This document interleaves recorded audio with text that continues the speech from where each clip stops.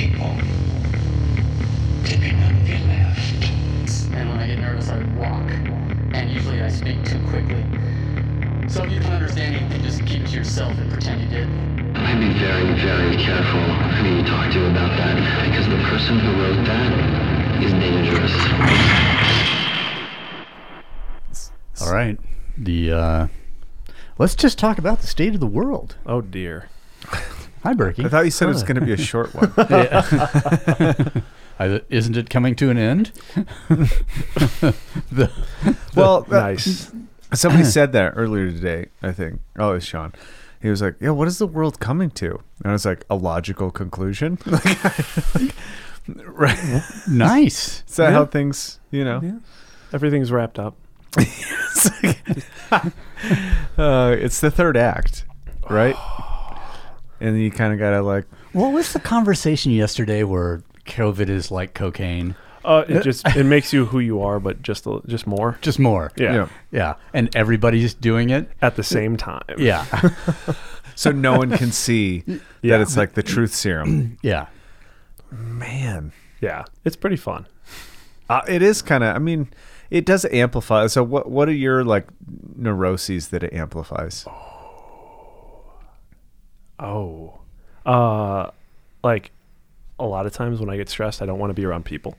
People fatigue. And so it's just like, it's feeling people fatigue even when you haven't seen anyone in days. Yeah.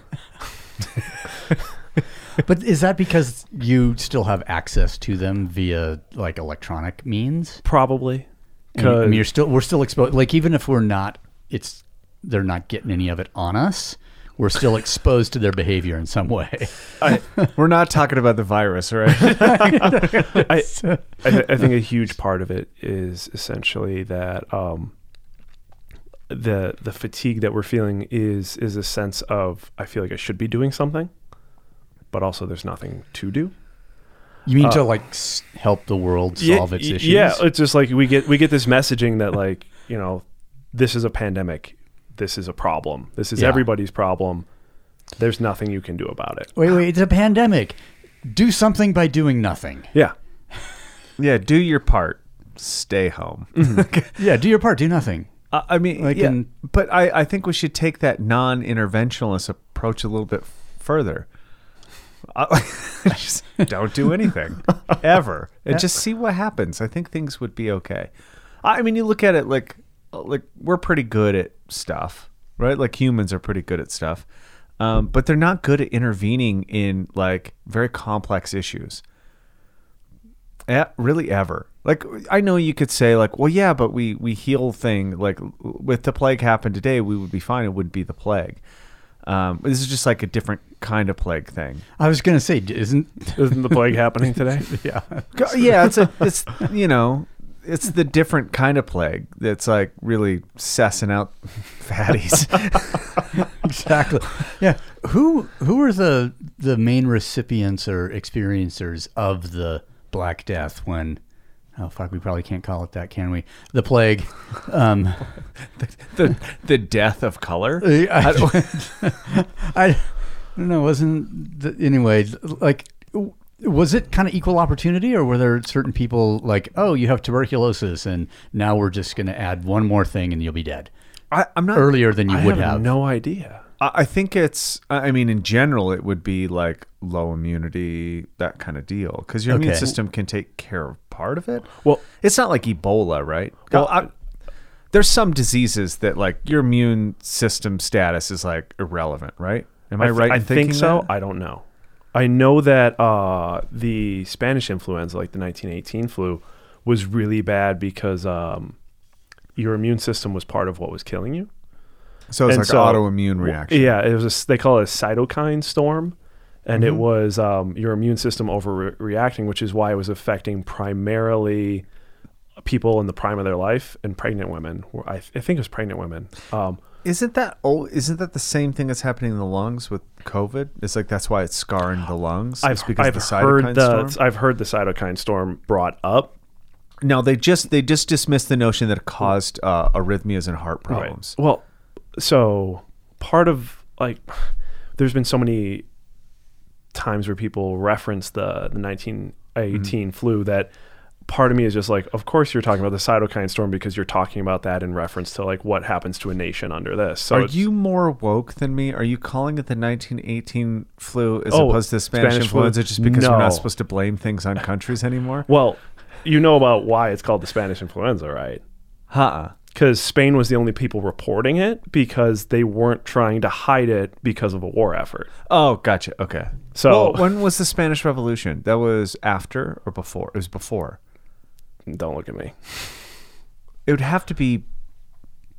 Fuck. Now I'm getting lost because I'm trying to just imagine. So because the revolution happened, it would have to be after because that's when Mussolini would take power. Okay. I think. I maybe. Oh, here we have a Google machine. I've got to put the goggles on because I'm just trying to in my head. I'm trying to put a couple things together. 36. So what? I was like, right. I was thinking. I knew it was between the two world wars, but I didn't like. So it'd be quite a bit after the Spanish influenza. Then, I mean, do you think? Just hear me out. Do you think these world pandemic things start to influence wars that happen, and are we going to be approaching like in just a wild guess? Or is this going to cause some kind of influence? Because obviously the pandemic influenced certain countries different in 1918 than it did. Because it lasted 2 years or something? I think. I'm not positive. I think it was 2 years. Until they figured out if they like go outside, they're okay or something. I don't know. History does not repeat itself. Yeah. I don't. Anyway, there was a weird thing in there about the revolution because they're it was like sponsored by Shell Oil, which is really funny for fascism. Shell Oil was like, fascism, it's the next best thing to fill up your car on. You get great mileage as a fascist. So I don't know. I guess I don't know that much about. I mean, technically about diseases because I always thought like I was under the impression that they worked a certain way. And I think that's all kind of gone to shit in the past year about what I thought about immunity and how your system works. Well, I mean, I think it's like anything in the sense that ours was working well enough, and so we didn't ask questions. Yeah, I mean, so now that there was a really interesting like news alert in the UK I think it was 2 weeks ago that I thought was really funny. I think I screenshot it because like, oh, this is good. Showering too much is bad for you. I've read that one. Right? So what's the premise? That your skin has a microbiome and that you should not overly wash it because then it can't do its job and protect you against other harmful pathogens. Oh, crazy. Like, so, but it says, it says stay vigilant on washing your hands though. So, and it has something to do with the oil on your skin, which is funny because I don't use soap on my body unless I'm like actually dirty or like something, there's very few instances that I would use soap. I don't use soap on my hair either. And I think just having sensitive skin, like I had eczema really bad when I was a kid, like patches of it, and it was fucking terrible. And it like we tried to over treat it all the time. And finally, when I quit using like body wash and shit, it went away. You're like, shocker that you would have. Oh shit! Special guest. Special guest. Shit. Are we gonna stop it? No. Oh, we can just turn it on. I think I can just turn it activate on here. I'm gonna arm that channel. Welcome to the program, Thurk. Welcome, you heathen. We're talking about the state of the world. So obviously it's a positive show. Actually, we're just talking about those how headphones live. Oh yeah. Can you hear? Yeah, Okay, we're good. Yeah, great. we're good. yeah. Yeah, we're good. Excellent. Yeah. So we're just discussing how diseases work because That's not topical. Well, we were talking about like the new announcement is that you shouldn't shower a lot because actually you shouldn't wash your skin frequently because it disrupts the microbiome. Yeah. And that's what is a good defensive mechanism. So we're laughing about like that's funny that for the past year everybody has been like over cleaning everything. And now you're like scientists actually say, it's like raising up in the background, guys, that the whole thing where we just like disinfected the world, that didn't actually help anybody. That whooshing sound of the pendulum coming the other way. Yeah, exactly. Now nobody's protected from anything. But just, if you just look back and all the kids, when I grew up, we ate dirt. We played in the dirt. You're just like getting filthy. And these days, it seemed, and I don't recall, I wasn't like a sickly child or anything, like it just seemed less frequent than I see young people today who like protect Johnny from. Yeah. Helicopter moms. Yeah. Which I call lawnmower moms. That's better. Oh, nice. Yeah, you mean like riding mower? Yeah, not like the push mower. Yeah, like the propeller to protect gets real fucking close. Yeah, and it starts hedging a little bit. Yeah, I don't know. I got that too. I got a bowl cut. Every Sunday. I had the bowl cut for a little bit. Yeah, at home. Yeah, I was not like overly protected as a child for sure. I was like overly influenced religiously and like nutritionally for sure. The nutritionally thing, although I think what they were doing was wrong, it was like towards the right direction, right? Like they were like, eat these like raw vegetables that are a bunch of different colors and you shouldn't eat very much meat. But we still had meat, but it wasn't like processed. There was like no processed food for a really long time. Like I don't think I had a soda till I was like 17, and I didn't have a piece of chocolate till I was like 9 or something. Carob? Yeah, they thought chocolate caused eczema, and so they would give me carob, and I was like, "What the? I'm not eating this shit. This is terrible. Carob is a terrible thing. Have you ever had carob? No, I don't think so. It's fucking awful. It's awesome when you add sugar to it. No, when you add chocolate, it tastes like it's like I can't even describe how terrible. I would rather not have it than have it. Maybe that was the goal. That was the goal. Here's your treat. Here's Never mind. No thanks. I don't want to be treated, guys. Other than that, like I went and played in the dirt and got fucking filthy, and I don't think I ever had to like wash my hands. I think I bathed. I think it was like Sunday after the bowl cut. I got a bath.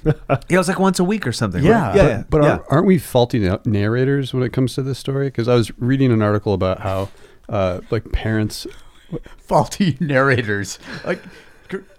Just come in here and fucking drop that shit on us, man. Well, it's like you're not exactly the most accurate person to be referencing your own childhood, right? So whatever you think was happening, Yeah.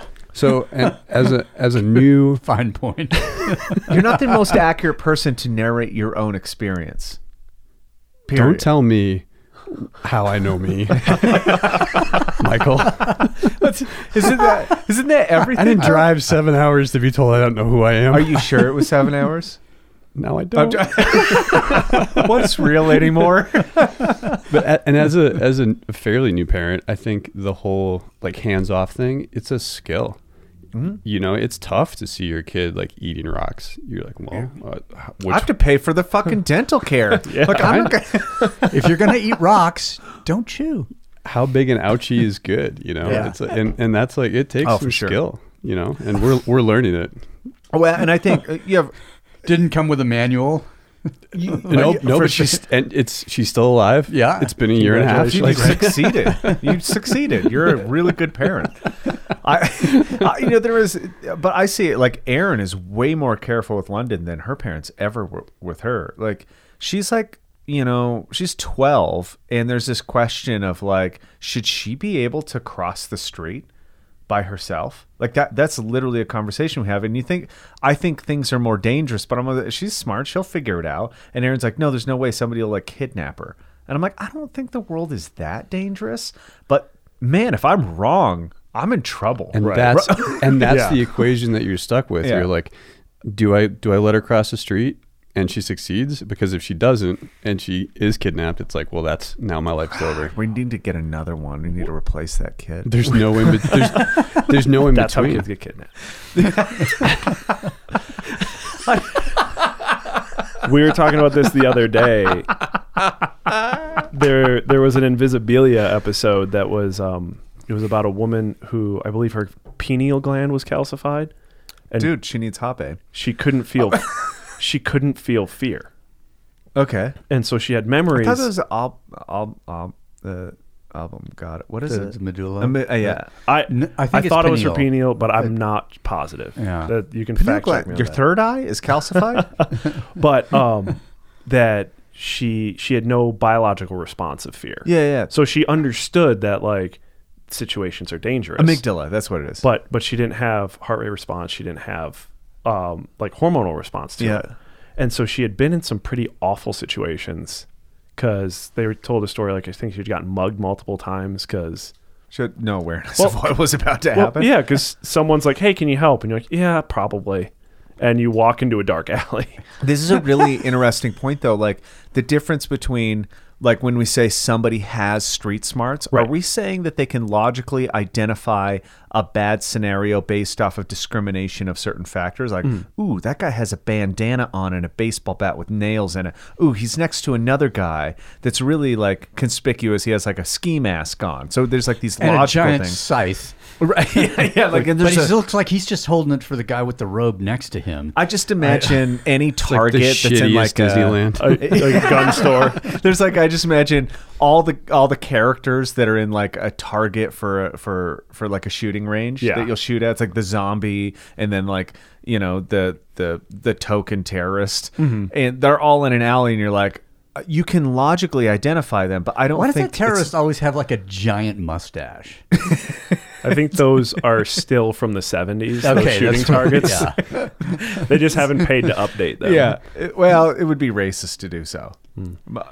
Here's what I don't think it's a logical problem-solving thing. I think it's a feeling thing. And like you said, if there's emotional, hormonal thing that gets blocked, you can't feel what danger is, and that's dangerous. Yeah. Well, and so they were saying that the people with this condition, doctors are really protective of. They don't let them get interviewed very often because they don't make good decisions because they're not having like biological responses. You mean like Roseanne Barr on Twitter? Oh. I was just going to say, this sounds like a great person to have in the podcast studio. Yeah. Or just around, like just chiming in. One of the things We they have talked somebody about like that around here already. is she had been in a really abusive marriage and she was physically abused a lot. Oh shit. But first of all, just imagining how frustrating that must have been for the abuser to like see no Get fear no response. to have no fear response, but also like if you're in a physical confrontation of someone who's like, stop that, I don't like that, but is not afraid. Because it's about power dynamics and recognize, like fear most of the time probably stops people. Like when they recognize fear in people. Yeah. Or they're like, oh, you're afraid of me, I'm done now. Yeah. And she just didn't feel fear. But the crazier thing was when they were talking to her about all this, she could tell the story. And she seemed to be experiencing no trauma about it. And she's like, all this terrible stuff happened, but you're like, yeah, and then that. But because she's not afraid of it happening again. But wait a second, is emotion linked to the body's response to it? Of course it is. Absolutely. But my question being like, is she, so you're saying she's feeling no trauma as she's going through it. It's like elevated heart rate, sweating, things like that. You think there can But there's be, no- there, but there there's can't no be one lasting- without There's the no other. lasting trauma. So she was able to talk about this as like, oh yeah, that happened. Mm-hmm. And it I was, see. Okay. it was, the interviewer was making a point of it in the sense of like, there are people who are highly fearful. And double like lock all their doors and are There's really, an entire generation that is Right. highly fearful. and to them a minor indiscretion feels traumatic. Yeah. I'm sorry. Did I trigger you? What You words? micro-triggered me. And it's just like, I'm sorry. Let me get you the macro. It's the same thing. It's the same thing as like you can get hit by a car or I can throw a Hot Wheels at you. That's like how I imagine microaggressions. and so it's essentially like a deviation. Ow. Yeah, fuck. Ouch. A question mark? Was that a micro machine? Did you just another one? The fire engine is really rare. Don't throw that. It's valuable. The entire discussion was around the idea of like almost that there's a set amount of trauma that we're going to experience internally, and that if you are super fearful, you do things in your life to avoid danger, avoid pain, and therefore because you work so hard to avoid it, the smaller indiscretions actually hurt more. So it's sort of like we're talking about with immunity. Yeah. And if you kind of play it a little loose, it's like, yeah, if you never lock the doors of your house, eventually someone's going to break in. But if you're the type of person who never locks the doors, you'll be like, oh, that sucks. I mean, and you just won't be as traumatized as someone who freaks out and just like someone, maybe broke their window and then they're just like, I've been violated. Yeah, it's like hypervigilance kind of stuff. Yeah, like hypervigilance in a way, does that make us more fragile? Because we did so much to stop this from happening, and it happened anyway, so now I feel extra powerless. So this is like kind of my argument that I've been going on about sensitivity. Like when we say that somebody is sensitive, we're actually mean the opposite. It means when you're like super sensitive to something, you're also called an expert in that category. Right. Like the example I always use is like, if you want to get whatever they certify as like a master sushi chef in Japan, you have to be able to feel 72 grains of rice for one piece of nigiri. Right. And so you can feel it. You don't have to count it. You just know, and you'll like pick until you think that it's there. And if you're really good, it's always there. Right. That's a sensitivity, but it doesn't mean that like the rice hurts them or it offends them if it's wrong. Right. Or like, so we say like, oh, don't say that person's sensitive. And really when we're like, in the like offensive way, like if I say something and you get offended and I think that you're sensitive, that's actually the opposite, because sensitivity is about knowing something. It's about understanding what I'm saying. So you're actually not sensitive at all to the words that are coming out of my mouth. You're unknowing. So I don't know. I mean, to cross those boundaries is really hard to do, but I think there's when we call something sensitive, there's two different ways we could mean that, right? We need two words for it. Yeah. Yeah. Because there's also like the sensitivity of someone who has yet to process what's going on, and therefore everything anyone else does is about them. So like if you make a joke, it hurts me because I went through an experience once, and your joke is making light of my experience. And it's just like, you don't necessarily care about me. Like, I was not on your mind when you made that joke. And therefore, like, that my sensitivity is sensitivity, finger quotes, is me projecting that I'm important enough to you that you thought about everything. I think it's hard for people to recognize that sometimes they're not the audience. Yes, but that would be a sensitivity, right? Okay, recognizing fair. where you're at. And so with the joke thing, I think this is a perfect example of like, I go to make a joke, right? No matter what that is. Let's say, let's talk generically, and I put it out there. It doesn't matter if it's a bad joke or a good joke. The joke is, like, we got to think about what humor is. And if humor is the recognition of something that's caught by surprise, right? That, like, you laugh because you recognize a feature of the verbal landscape or whatever the format or the medium is. And you arrive to that recognition kind of surprisingly, and that's what makes you laugh, right? So you're talking about a subject and your punchline, I go, oh, I didn't see how he was going to get there, even though I knew what you were talking about. And I laugh not because I agree with you, but because I recognize the landscape. It's an understanding. Like, humor happens only because you understand the joke. An insult happens based off of the same premise, or insult, or or whatever you want to call it, offense, right? I'm offended by that because you misunderstand the landscape. It doesn't matter if it's a good joke or a bad joke, but people who are offended usually misunderstand the joke, right? Because if I say something about dead babies, I'm not saying like where I want babies to die. I'm making a joke where you understand the landscape and maybe the harshness of the subject, and arrive to a place where you go, oh, I didn't see it turning that way. Right. You don't have to agree with the person for the joke to be like relevant. You're only offended because you misunderstand the premise of what I'm getting at. And most humor is taking tragedy and turning it into a way that gets you to recognize the landscape and arrive there in a surprising way. Right. and to process. Yeah, for sure. And that's why Anthony Jeselnik is so good at it, because he takes these things and he'll like flip wording where you go like, oh, I know where he's going with this. He could be talking about abortion or all these like sensitive subjects and then flip it and you laugh, not because you think abortion is awesome or dead babies are cool, but also he flipped it and you're laughing how he made you arrive to understand what he was talking about. Right. So you laugh at that. And then people that get offended they're offended because they misunderstand the subject matter. Like what's his like really like good joke that's like a quick spin when he's talking about like, you know, you really want to like have some sensation of relief, drop somebody's baby when they're not looking and pick it up before they look back. And he's like, like you're just like, what the and the joke goes on. It has like a couple punchlines to it that just makes it go deeper and deeper. And you're like, oh, this person is sick. He's talking about throwing kids on the ground. And you're like, he's like, I think that joke ends with like, hey, would you like to hold my baby? And he goes, yeah, for a little while. Like, but see, it's fascinating in film too, because there's a few different ways that you can get to the punchline. And the one that you're talking about, there's another where you're participatory. So you are going on this journey and you arrive at the punchline together.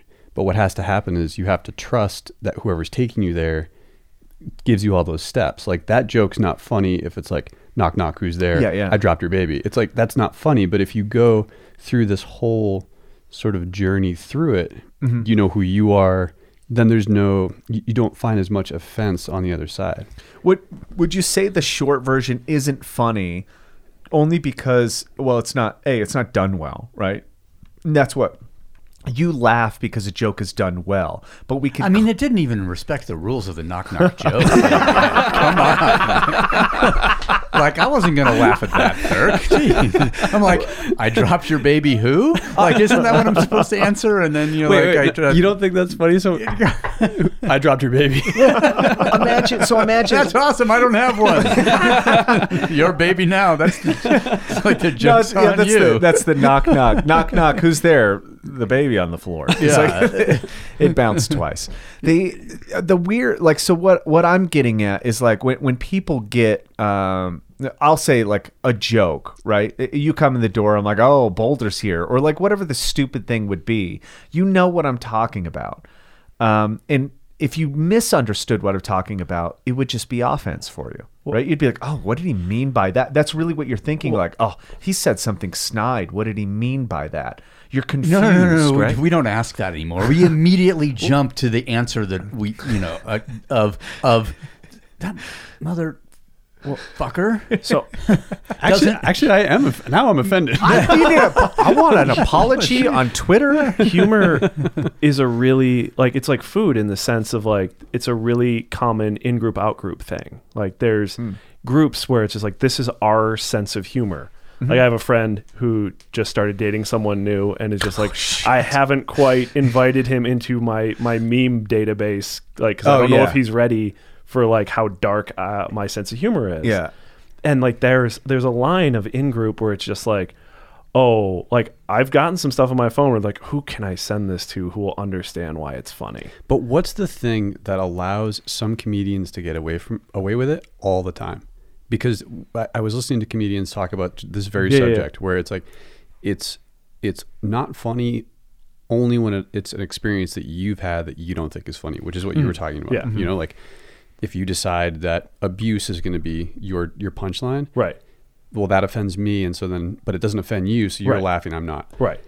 But there are certain comedians that can get away with it in almost any circumstance. It's unbelievable. I think a lot of times, though, at least in this era, that, and I'll just say that the lived experience where that's not a funny word for you, or that particular punchline's not funny because of your experience, and you just don't have to laugh. But what happens right now is because your experience is so important to you, you try to silence the person that made you feel uncomfortable or said something that you weren't prepared to hear or didn't overlay with, your worldview. But it's just like, and I mean, there was a pretty interesting article recently that I read about the tyranny of lived experience and how this, you can't say that because you didn't live it and I did. I'm like, well, I can say whatever the fuck I want.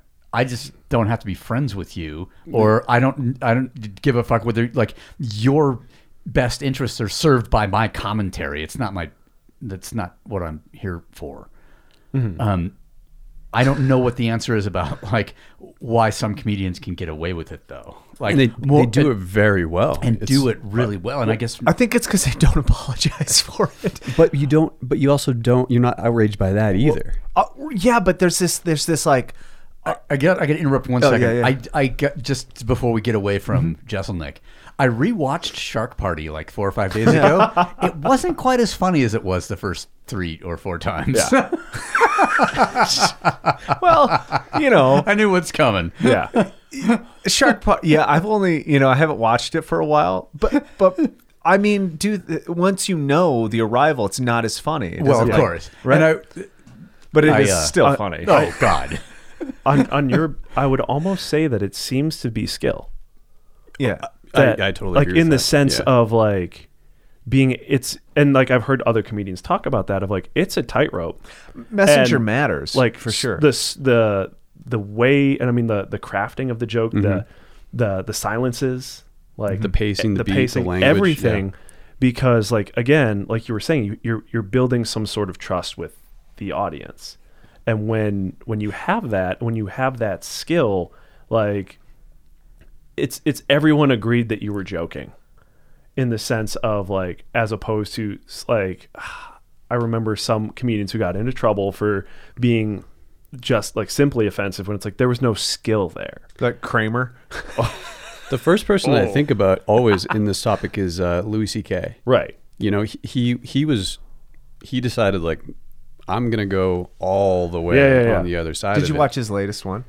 I haven't had a chance to yet. It's worth it. I believe it. He's still one of the best comedians alive. So without appropriate setup, pace, and timing, I can't just tell someone to sit down and take your talking to?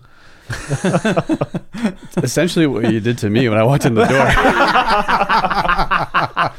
Welcome to our comedy show. Yeah, but I withheld the term bitch, so that was my concession. Thanks, I think Dave Chappelle's another one where he's able to in 2 specials ago he did an impression of the audience. Yeah, without telling them. Yeah. You guys know what I'm talking about. Yeah, Like, that was great. and everyone's laughing at it. He's like, he's making fun of you. Yeah, and me, yeah, and for sure. And we love it. And that's that's I think brilliance. But this is the fun. Like, well, you're right. The closeness and the trust is obviously something having to do with like comedy and humor, especially among friends. Because I swear that like I have private messages and group messages with a lot of different people. If I just put those publicly, everyone would be canceled. Every single person's fucking canceled. Like every single person. Like I mean, George misfired a group text one time, and I was like, "Oh shit! Did he mean this for us? That's brave." Like, because I saw who was in it. It was like 15 people, and he's like, "Sorry guys, wrong message," and it was like.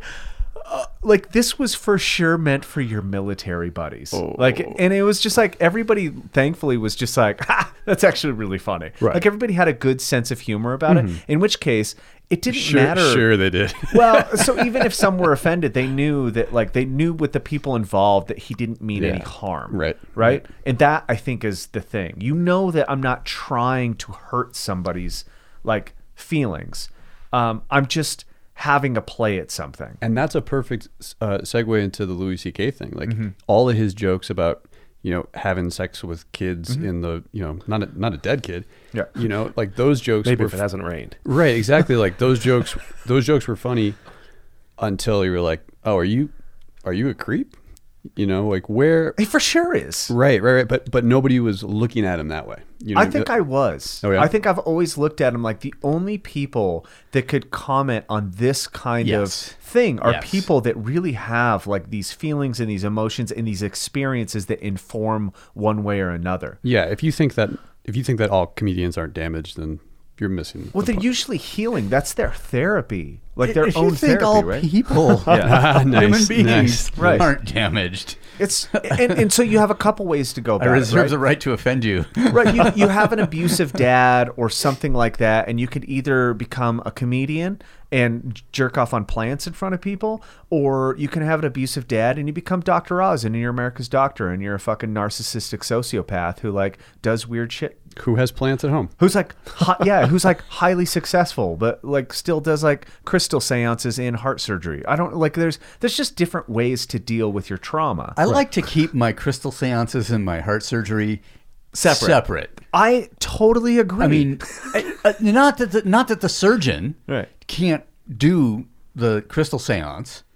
Just don't like try and use that seance to sterilize your tools. Yeah, and I take the jerking off on plants and comedy. I just keep those separate too. And Yeah. when somebody crosses the boundary between those, it's fine as well if they're into that. If they said, yes, this is okay to mix these two things, because at the moment I think that it's funny, and I go, oh, this is really happening. This is not as funny as I thought it'd be. But there's also a thing there where, like, I posted some time ago, like some music thing, and it was a Marilyn Manson song, Satan, because Satan, because it's like it's vegan, right? Satan. Yeah, how do you say that? Satan. Satan. Oh, is it Satan? Is that how you're supposed to say it? Satan, I think. Oh shit! Well, so he fucked up. Anyway, Tomatoes. and so somebody in the comments section was like, "I believe somebody." About something that he supposedly, like it was a Me Too thing. Yeah, because a whole bunch of people came out about him, right? Yeah. Like 3 past girlfriends. But then I'm just like, come on, you kind of knew what you were getting yourself into, right? I mean, just like persona. Okay, maybe it's fake, maybe it's like clown makeup, and he doesn't really believe this, and he doesn't behave in a certain way. But I saw that fucking Beautiful People video. That guy has some fucked up. I mean, if you read his autobiography, you know he's fucked up. Like the sexual abuse from his uncle and all these other things that happened. And I'm really excited because this is a topic I've been thinking about a lot. But that lately. doesn't change the fact that I got really excited about sexual abuse from Uncle Bad Touch. It just triggered something in my mind. Okay, you got triggered. Yeah. Was it micro or macro? It was a mini car. Okay. Please go. I still listen and quite enjoy all of Mr. Manson. The music made by the individual aforementioned. The pronoun unknown. I've been thinking a ton about the idea that we like our artists damaged, but just the right amount. Oh yeah. That is true. It's like reclaimed stuff. Like it's like that wearing a gas awesome. mask into Whole Foods. Yeah, too much is too much. You man. just do too much, and I'm like, well, I don't have both filters on it. Like, and as soon as they start losing that sort of, I don't know, whatever adjective you want to use, edginess, then we start pushing them back towards it. So it's like if they start getting healthy and maybe their art isn't the same. You were making better music when you're on heroin. Yeah, man. Like, and it happens. It's bizarre. And then and I'm willing to trade quality now for less quantity later after you OD. That's fine. Yeah. I just need one new album. Yeah. While you're on heroin, and then I'll go on my merry way, and you can, For instance, like I wonder if Kurt Cobain was being actively given outlets to try and become healthier, or if people were sort of like, no, he's making a lot of money for a lot of people. Let's let him do what he wants to do. This is a weird. That's some commercial, some commerce savagery to think about that. It kind of like you want, like, imagine if everybody had this like perfect, nuclear upbringing that was like everybody is, unabused and healthy and cared for perfectly. It's like the amount of the art in the world would drop significantly. It would have to, right? Like, no, I don't think so. I think how so? I think that the idea that you have to be a tortured artist. I'm not saying you have to be. I'm saying that a lot of it is produced in I don't know, in reaction to trauma. If everybody was as you just described, it would be homogenous, therefore there'd be no need for art. But that's the trauma then. Like everyone's the same. So that's the trauma. We'll find trauma. Don't worry about it. Yeah, we'll make up our own for sure, Yeah. which is kind of what we're doing now. Like for the most part, trauma is just being generated as a place to feel relevant. Like, no, I something happened to me too. And not to say that's that, because I'm not. Like, obviously there's like inequity when it comes to certain experiences, but that's also kind of the weird part about this. This is I think an article that was sent by Jeremy to me and Mark the other week, and this was written in 1994, and it was talking about the dangers of victimization as a culture because it takes away from the actual experience of a victim, somebody who lived a thing, as opposed to being associated with a class of people that have been victimized. And that's that's actually a good point, right? Like to think, well, because it really brings the volume down on the individual that experiences something terrible, to say that you're part of a group of people that might potentially experience something terrible or have in the past or something like that, not referring to any one demographic in particular, but just as like victimization, you could talk about it as like women's rights or whatever subgroup that you want to talk about. And I think that's where the Me Too thing loses track, is because it talks about victimization as opposed to the individual victims. And when it comes back around, when you want to talk about individual victims, people are tired of it. Like the signal and noise is too much. There's no signal through that noise because we've been hearing about victims and the potential of this subgroup to be victimized, and therefore I can't hear about one more person because I've heard about millions of people and the potential for victimization. Not to tell you, I'm not saying there's any other way, right? Like there's no choice here. There's no like. The group that needs attention is going to get attention however they deem appropriate. And a lot of that is, being loud. And good on you. Like that's how else is anything going to happen unless you're loud? But that's an interesting point, because when you start to put victims under an umbrella, I think what I was hearing you say is that then the individual doesn't feel like they can't speak to their victimization as loudly. Is that accurate? Yeah, exactly. Yeah. So I think that's really interesting, that the idea that perhaps like while we are providing resources on a larger scale, we still need to focus on the individual to say, well, okay, what are we talking about with you? Like, imagine, and this is where imagine if instead of treating somebody like the victim that they were to an atrocity, a beating, a rape, a violent act, an abuse of some sort, instead you discriminated and treated all people that just happened to appear to you superficially like that person. You treated them all like that victim. That's inappropriate. Right? You're like a white glove person handling things, but you're discriminating in the wrong way. And this has been brought up by, some leaders in like black culture who are saying, hey, there's this like subtext, this thing by like throwing the moniker of black culture or black community together. People get the idea that we have like weekend meetings, like that we coordinate all with each other and we're very connected. And that's just a misconception. We forget to acknowledge the black individual as an individual in their own experience. And everybody just becomes part of this, group collectively. And it's, things are happening to the black community. And you're like, what things are happening? How do you fix anything that is not specific? Like when something lacks specificity, you can't see it and target it. And this is like, so why zebras have stripes, right? It's camouflage. But it's not camouflage into the terrain. It's camouflage into each other. And it's so that a predator actually can't pick out one of them. It just sees too much and it can't make out which one thing to attack. And that's a clever way to hide from predators, but in the way where we want to, hey, let's like see who the predators are and who the victims are. And there's this idea of like zebra lining everything. I can't see what we're actually talking about. So we can't actually address it. Like, do I just treat every African American I run into like they just got beat by the cops and I make sure, that I make up for that? Or, do we take this as a target specific thing? Or with women, the same thing. Do I treat every woman like a rape victim that should be heard, and I like take my distance, or I cross the street because I don't want them to feel any ounce of fear?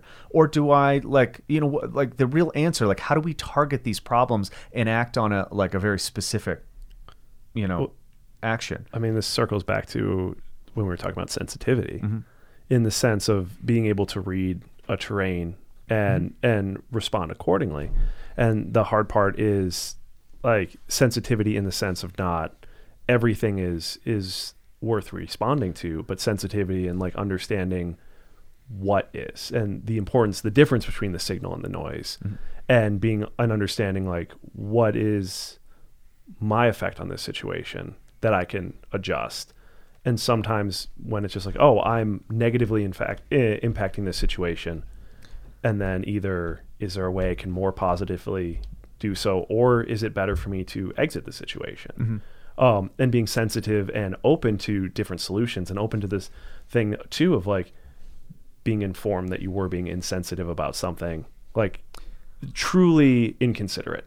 So I should be clear. I don't have a problem with like navigating the world, and like I make a difference because I think it's important to like divide discriminating for or against a community or group of people based on superficial attributes, and acknowledging an individual and what they were giving you, like in your interaction with each other.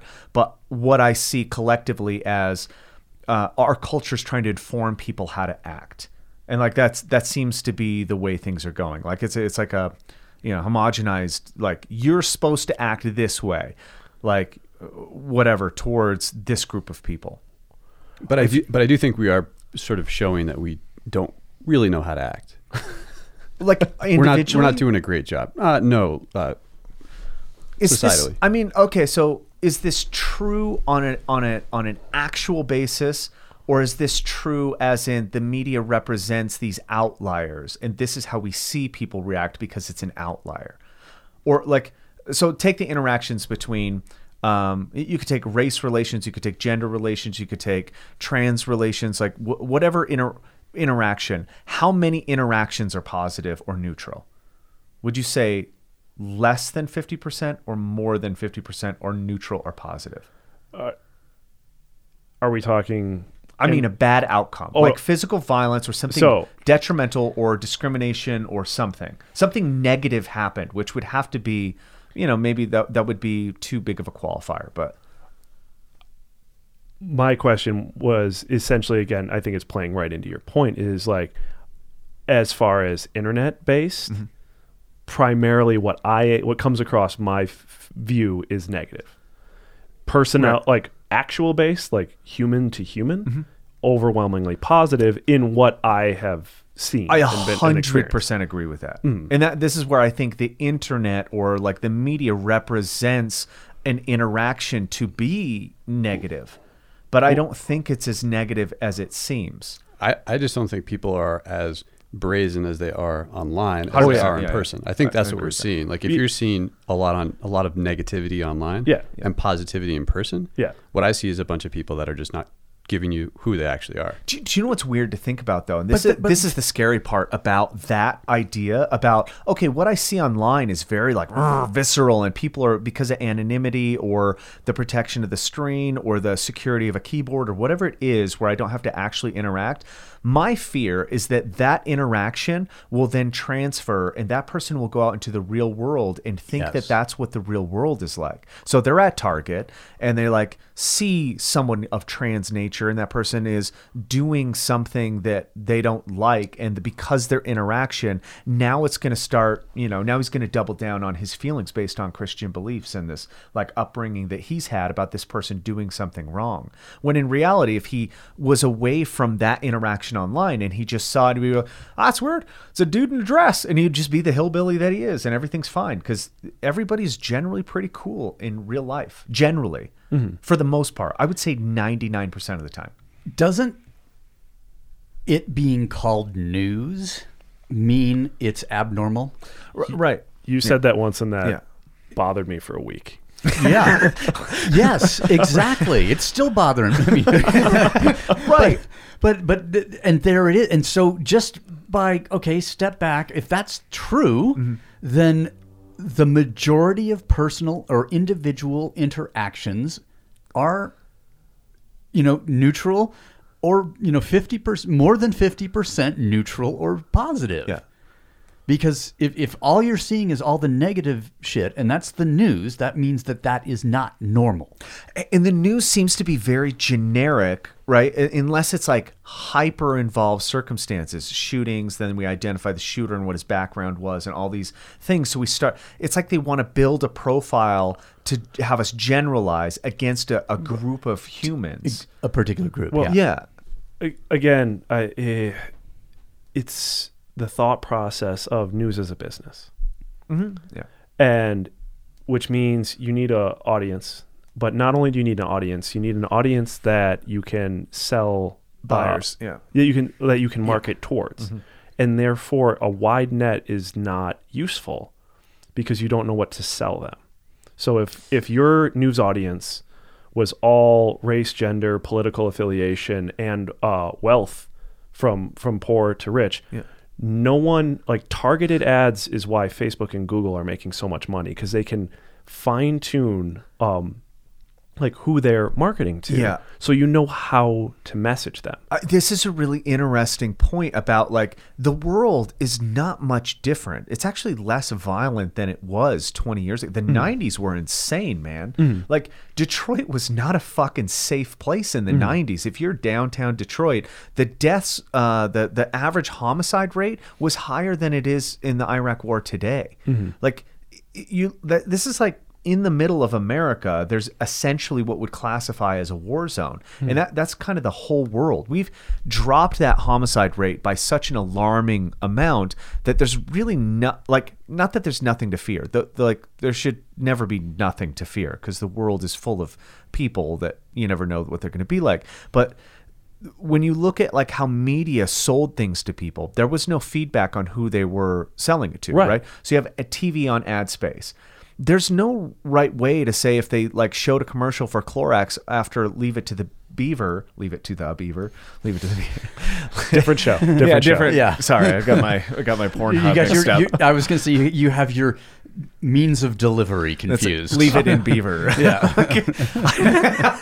So there's this the feedback was like, well, the company's more successful this year, so keep the campaigns going. Like, keep all that ad space there, 'cause it's working. And they don't know even what's working. Is it the newspapers? Is it the magazine? Is it the television? It doesn't matter. And that's where mass media, you have no feedback. And then finally, with the advent of Google ad space, was the first time that somebody could go, this is the user. But by pinpointing the user, we're pinpointing the victim, the victor, the person who we can isolate out of a group and then also actually put in another group. Right. So now when you sign up for, like, Google ad space, they're legitimately like, what kind of group do you want to affect? And you're like, I want, 26-year-old Latinos because I'm selling this kind of product. And you're like, cool, got it. I can target to that demographic. And then this comes back into the argument I was making last, like a couple months ago about, the AI bot has really found a way to capture our attention by putting us at each other's throats. This is something the news media has done for a while, and politicians have done to, like, gain popularity, because there's not one politician that wants to appeal to 100% of people. They know that's an impossibility. So they appeal to, 30 or 35 or 40% of the population. And they do that by angling and going against something so they can start to change. And this is, in my head, this is how ad space works, right? Like, in between the riot video of whatever is your favorite type to watch, if you like to watch people throw rocks at cops, then here's the ad for, your new kind of beanie that you can wear off the back of your head. But if you're the kind of person that likes to, watch cops beat punk ass kids with sticks, you're like, here's the ad for that new holster you wanted for your concealed carry. You're like, it's such a fucking market. It's insane. Well, it happens so fast too. Like you spend one weird day in a rabbit hole of shopping for something, and all your ads will shift. Yeah. And it's pretty fun to steer it. It actually, it's fun to see them. I mean, just next to each other when you got two bots working. Yeah. A few spare hours to try and fuck with the algorithm. But it's like, I only want to see ads for X, and like, how am I gonna get? It's just so interesting in the sense of just like it's just an artifact of like the banality of evil. Like just like it's just someone who thought of a easier way to make more money. It's bad incentive. Yeah. And it's just like it's good incentive for the marketing team who's like, hey, I can make your ad dollars go further by just doing it this way. And then so is that the difference between bad and evil? It's just bad is bad incentive, and evil is enforced bad incentive.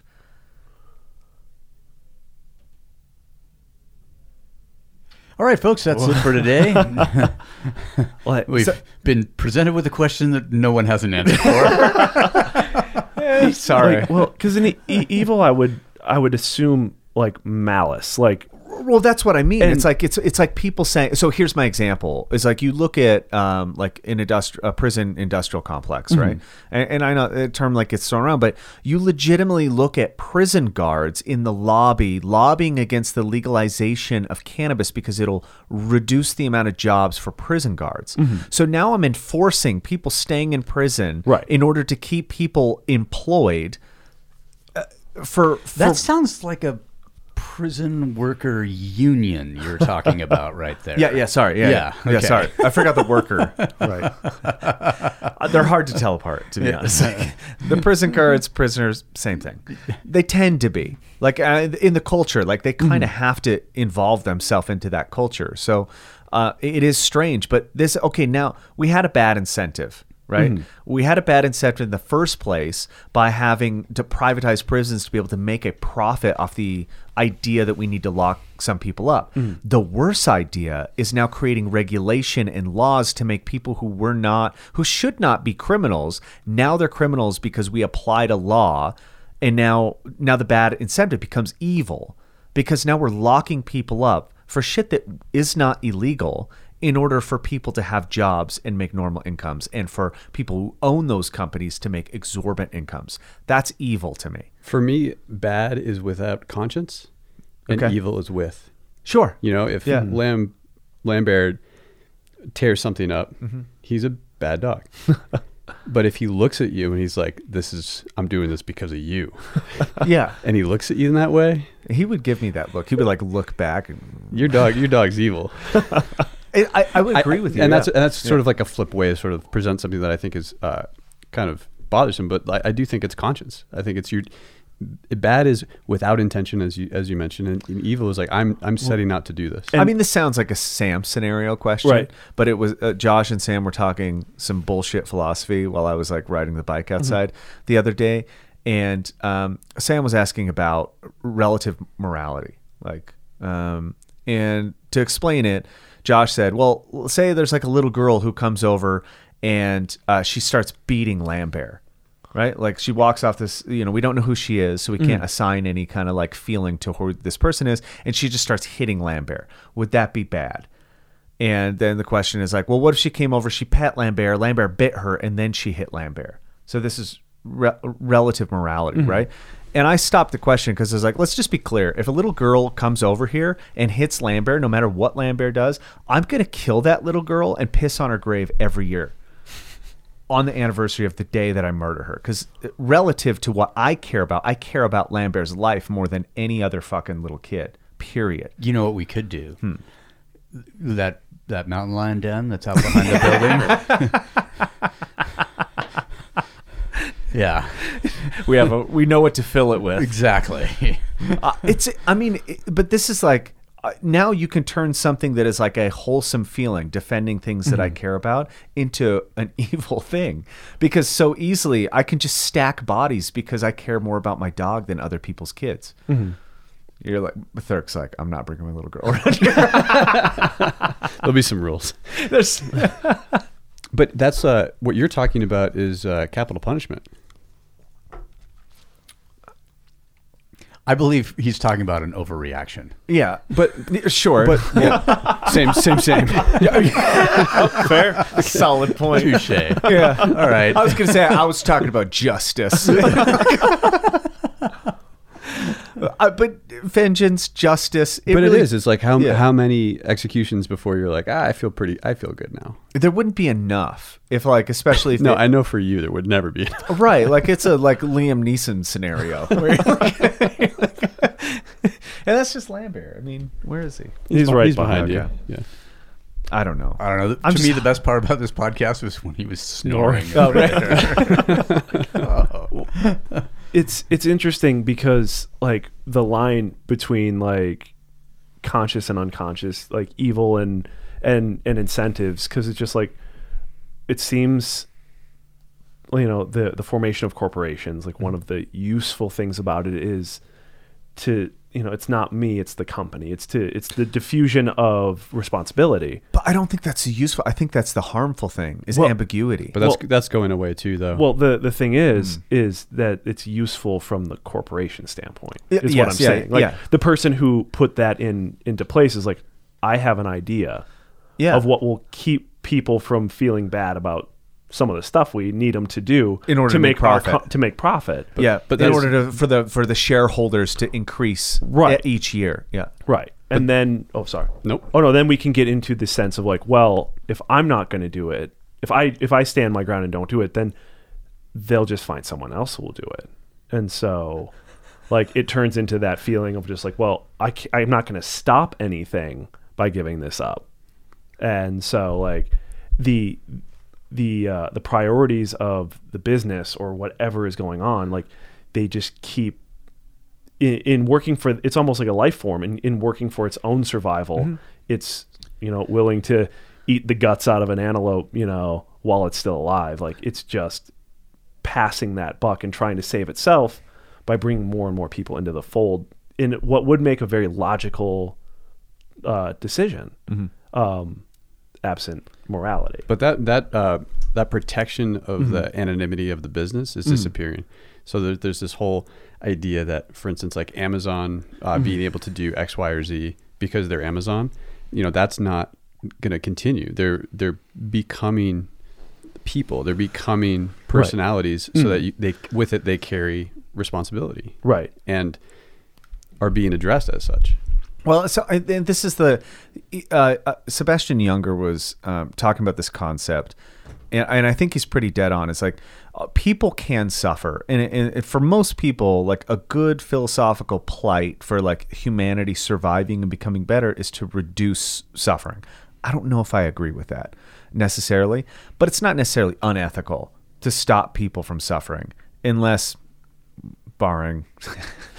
There's circumstances where that would, where it's shown that interventionalism is a problem. But what he's talking about is based on the notion that people can suffer, but entities can't. Governments, corporations, religious organizations, these entities are stories. They're just narratives. They don't suffer. And therefore, to protect them is unethical, actually. Like to make people suffer for a story, for a narrative, for fiction, that is unethical. But that's what people have latched onto that are profiting from this, where they say, I can hide behind this. And that's what I'm talking about. Now that's disappearing. And, they're no longer fables. Now we're like, okay, well, Amazon is this employee. What is our history other than people suffering over stories? What do you mean? What do you mean it's disappearing? Because Amazon's not disappearing. No, that's not what I'm saying. The idea. Nor are they unionizing. That Jeff Bezos is getting blamed. Like Amazon has a face. Yeah, there used to be this idea where it was like, actually, not even that. The idea that corporations were just corporations, and they could. What's happening? I'm getting ahead of myself. What's happening is through social channels, Amazon has been sort of going after their employees, right? And so their employees seems smart. Their employees will say something, and then they'll come. Amazon as a company will say something underneath in like a Twitter rant or something like that. And so what's happening is they're now being assigned by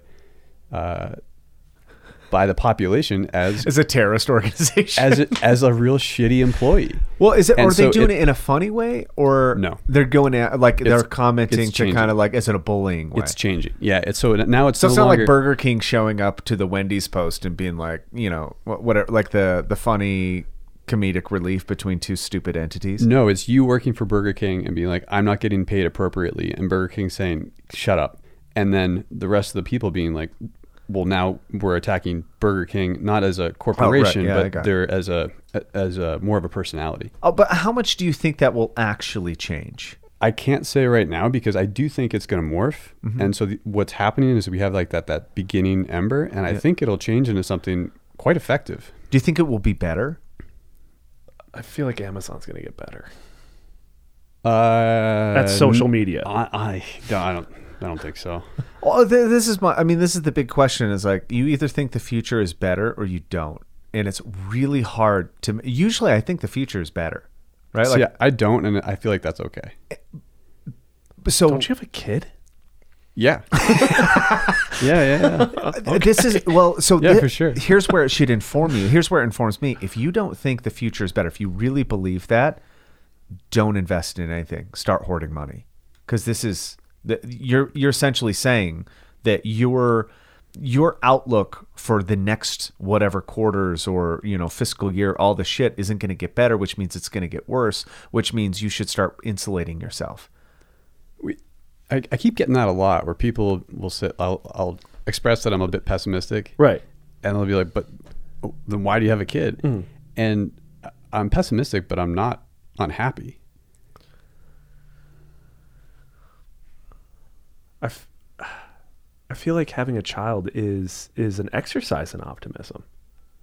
Yeah, I think a lot of people assign that like, right. Well, you wouldn't have a kid if you didn't think the world was going to be great. Mm. Well, great, but it's I don't know, whatever. Well, sorry, you're right. That's a poor adjective. Without hope, or there isn't a light at the end of the tunnel, so to speak. I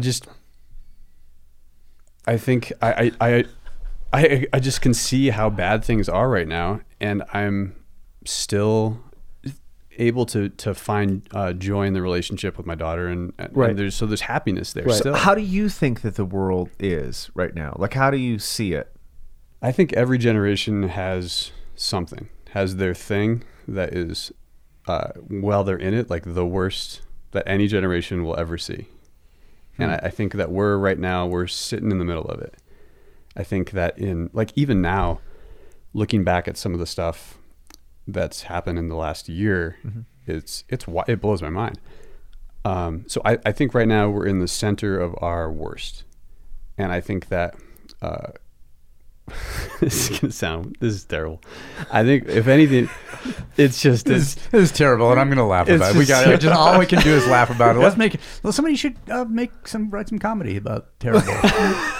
So we've done it. Now we're laughing. We are. We're in the center of as bad as it's going to be, and I think if the human race is good at anything, it's about forgetting and moving on. And I think that we're going to continue through and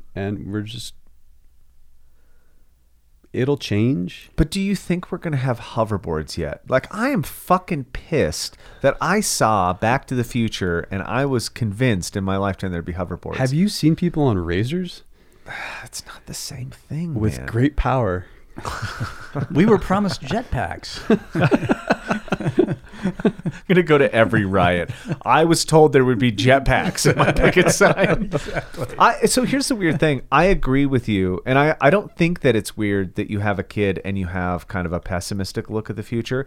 I have a pessimistic look at the future, and I kind of don't want to off-gas that to a child. So I'm talking about, like, I'm what right. Burkey's talking about, and you're what, like, but I could. I don't think I don't think that's like, this is a bad word. It's a wrong word for it, but I don't think it's like hypocritical to have a child and also know that the future is going to kind of suck. Right. I'm going to project here, Thurk. I'm going to look right into your eyes as I do so. Is there a ficus?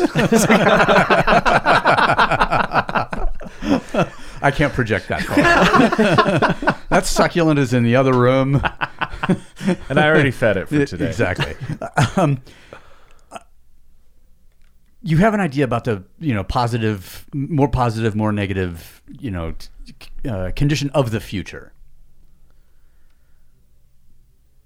But you're not just sitting by watching. So I think regardless, and it's just like, well, maybe, somebody who says, wow, if you're a pessimist about the future, why do you have a kid? And I'm just like, well, because my child's going to change the fucking world based on the upbringing that I provide. Like that's, that would be my answer. And right after I told them to go fuck themselves, mind your own business. You're still looking at me. It's really hard. You know how handsome you are. You know I love you. But you're absolutely right. Yeah, it's not like you're not doing. Okay, if you believe this about the future, then why are you behaving in this way? Or why do you do this thing that I put my associations for the future about it's going to be better than. Therefore, I feel okay bringing another life into that future that will be better. I 100% agree, and I think it's the idea of if the world was the way it was and I was by myself, my actions would be informed in a different way. But now that I have her, I'm addressed towards her. Like I don't believe necessarily that it's going to be better, but I'm going to actively participate in certain things to steer it in a better direction. Should I, as an individual, have any fucking power? I would agree. At all? I've become way more invested since she's been around, and that I couldn't have manifested another way. I would agree. Yeah. And if I put this analogy into sports terms, because that's what I can't wait. Which sport? So football. Well, we could talk about anything. Yeah. Let's like what you're saying is like just because you're not going to be in the NFL doesn't mean you can't play with a ball every once in a while. Like it doesn't mean you're going to stop training. Right. Like I know I'm not going to be an athlete, like an Olympic athlete, and somebody shows up like, why are you here? What a fucking waste of time, because you can't see the pinnacle of your athletic achievements. Therefore, why do anything? And the reaction is actually, well, I actually enjoy it, and I don't need, you enjoy the process of raising a child, and the environment around it doesn't dictate whether it's good or bad. The relationship with your child dictates the good or bad. The world is getting worse, but your relationship is getting better. It's like the end of Fight Club. They're just sitting there watching the world fall apart, but they have each other. Yeah. I guess that's hope. Well, you haven't read the comics after that. Fight Club 2. No, yeah. It definitely doesn't get better. Takes a turn.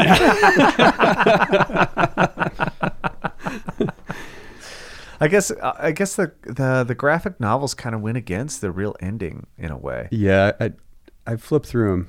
Yeah, they were good. They were like different. It was interesting, but it kind of lost me. I don't know. I think Tyler had like some weird issues. Yeah, they took a turn with that character. Yeah, they had like a relationship, and then he like got bored and just became an office worker again or something. It was the antithesis of Fight Club. It just becomes like a normal cubicle worker. Or something. So it's real life. Yeah, exactly. At the end of every great love story is a cubicle job and he's just back in line, complacent. IKEA. Yeah. Yep. Flat packs for all. It almost sounds better than what they came out with. I would kind of like this. Yeah, that would have been a better story. That's pretty interesting. I can't say, I don't think the world is that bad, but I think the perception of the world is that bad. And I think that perception is affecting the perception of the world is affecting the actual world. Well, it's affecting the individuals who are then making the world, who are out in it. Yeah, like, there's some comedians talking about like, we keep talking about the government doing something like it's a bunch of buildings stomping around. It's like those are people making decisions. Yeah. And so like when we talk about the world being, heartbreaking, it's just like there's a bunch of people making heartbreaking decisions out there. Yeah. And and they're informed by their worldview, which if you look at Twitter, it's understandable why people are making heartbreaking decisions. Yeah, do you think there's going to be a time like when people like if the world gets bad enough, do you think people will stop and be like, we need to purge all of the bad information? The only way to do that is to just crush every fucking media outlet. that isn't certified, that isn't this, that isn't. There has to be some thing. Right? I think that's what the Anon thing was trying to do. I think that was exactly what was happening. Really? I do. I think it was that whole philosophy that you were talking about is why that was able to gain traction. Yeah. Because they did exactly what you said. Like, let's get away from all of this other media. We'll create our own. And the narrative changed for those people that were deep into that perspective. But it happened on the opposite side of that too, right? Well, so what you'll see a lot right now is it's just going around that free media versus paid media, because like actual like hard work and fact checking takes time and costs money. And if you're not going to sponsor it by advertising, right, you need to sponsor it by subscriptions. Yeah. And if I search for a story and 3 of them are behind paywalls and the 4th one isn't, I'm probably gonna look at the 4th one. And the information there is going to be geared towards advertising, not toward like information. Sensationalism, yeah. Information is the vehicle in which they get the attention of the reader.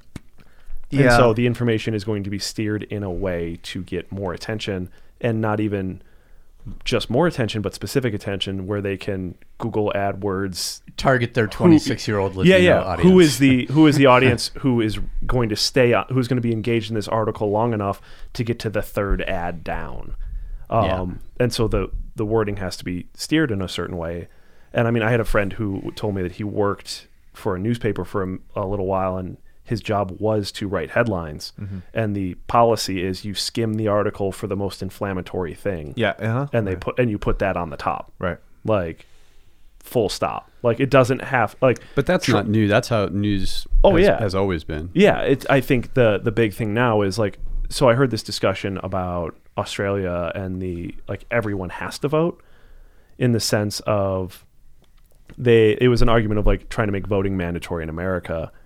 And the argument is that if everyone has to vote, then it's upping the cost of trying to basically pander to one small group at the expense of everyone else. Like, you'll piss off more people than you'll encourage. Yeah. If you have to deal with everyone. I think if you always. blended that with, I forgot what they called the term, but the optimal whatever, like ranked choice. Yeah, ranked choice voting. Yeah. Like if you mix those two, you would probably have a pretty accurate system that would really dilute the extremism out of a conversation. Because you can't risk pissing off the second person who's in between you and the other person by saying stuff that's so inflammatory. So you have to be like, well, you have to have the middle person wins with ranked choice voting, right? At least in like sentiment. Well, and with I mean, like with primary challenges, it's just like, okay, if you need to win a primary, it's just like I need 50% of my side of the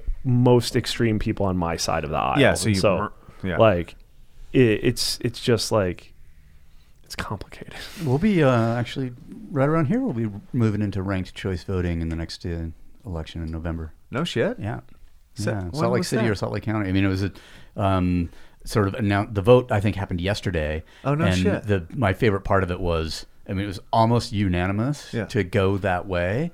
And the one person who was, voted against it or whatever was basically saying that, we shouldn't do this in an election year. We should give people time. And I was like, wait, are you saying that you can't teach people what ranked choice voting means between now and fucking November?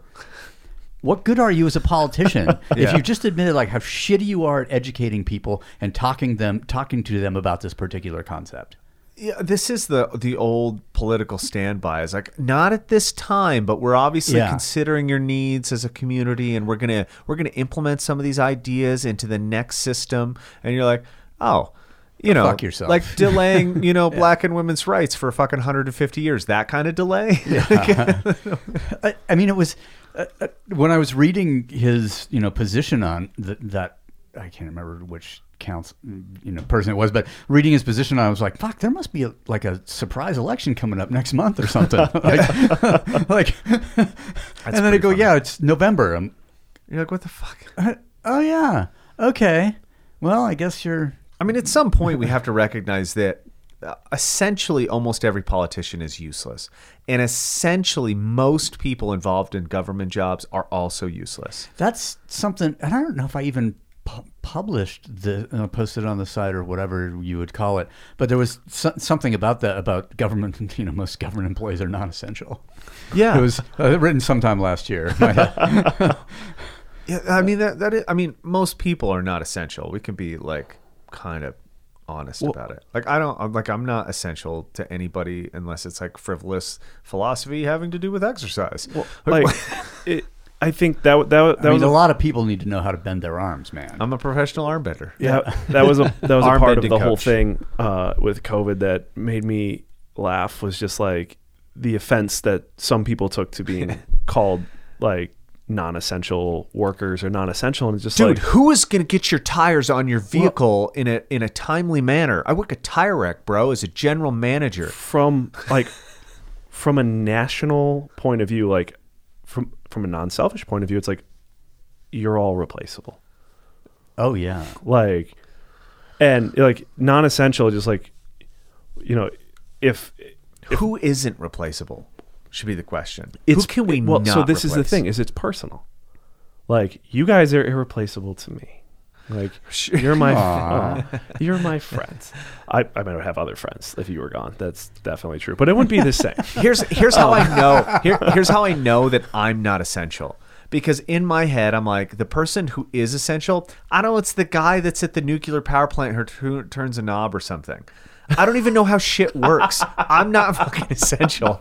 I need to get fired immediately. And they'd get someone else to turn that knob. But wait, the next Homer Simpson. Yeah. You don't have a job. I know. You can't get rid of me, motherfuckers. But it only works if we get rid of each other. Yeah. Let's say, so on 3. 3, 2. Wait, whoa. You're going to fire me, I'm going to fire you, right? It would be best if we count down to 3 and you said you're hired and I said you're fired. I go, oh, shit. So is it on 3 or we say 3 and then go? I think it's on 3. 1, 2, you're fired. And welcome to the Thurkey podcast. How long have you been? This is Burkey. Did you just come up with that one? The Thurkey. You come with that in the car on the way up. Fuck, I'm late. God damn it, I'm late. You're fired. Oh, right. I missed it. I'm just. Well, you don't have the authority because I fired you already. But I was just slow to get to 3, man, because I was. That's a fireable offense. Challenge. It is, wait. Being slow. Yeah, you're being untimely. inept. Yeah, I'm only into prompt employees. But I work for the government. I'm slow and untimely and like inappropriate all the time. You can't fire me. I'm somebody important. Oh man. But like again, it was just like the idea Tries of to keep it serious. I love how you guys went from Lethal Weapon quotes to. I love Lethal Weapon. Yeah, but like. Again, it's just like the difference between taking something personally versus understanding the system, of being sensitive to the fact that when you're told that, like, hey, we don't know how many people might die, we don't know how this thing works, so if you're not essential into people like getting fed and getting medicine, like, just hold on a second. And people took that as a personal insult. I think what people heard was, you are not essential as a person. Yeah, no, 100%. Not your job. And yeah, it's just like, or it's like, again, it's that Here's that what I difference between heard, though. Because I didn't hear the essential thing. I heard your life doesn't matter to make money for. Mm-hmm. And like, that's my problem with it. And so this again is interesting because there's a lot of people who were told they're non-essential and stay home and got paid. Yeah, for sure. And there are people who have their own businesses who are like, what the fuck? Yeah. And so again, it's selfishness being played out in a big, for everyone. And it's just like, oh, well, just, it's the libertarian. Why don't get a loan? Yeah. Just borrow money from your parents. Like getting like, duh. Like, and it's just like, that doesn't work for everyone. You're like, oh, well, that must suck. Like, and I think that the people hearing the sense of like, hey, this, what about me? It's just like, there's a moment where it's just like, well, in a big scheme, we don't really care that much. And it's interesting too, because it went the opposite direction as we got towards the tail end of, as people started to get vaccines. Mm-hmm. Right before that, right, where restaurant workers were being put back to work and put in a position where they may or may not have actually wanted to be. And then it was like, well, now you actually aren't essential. We want to keep this business moving, and we're going to do it at your cost, whether or not you can afford to or not. Well, this was a common thing. This isn't just some Republican talking point, but this was a problem with people having inflated unemployment during COVID, coming back to work. There weren't a lot of people that wanted to go back to work, and they could state, I think I'm in danger. They could state, no matter how safe the circumstances were, there's a prevalence of people who just wanted to stay home and make money.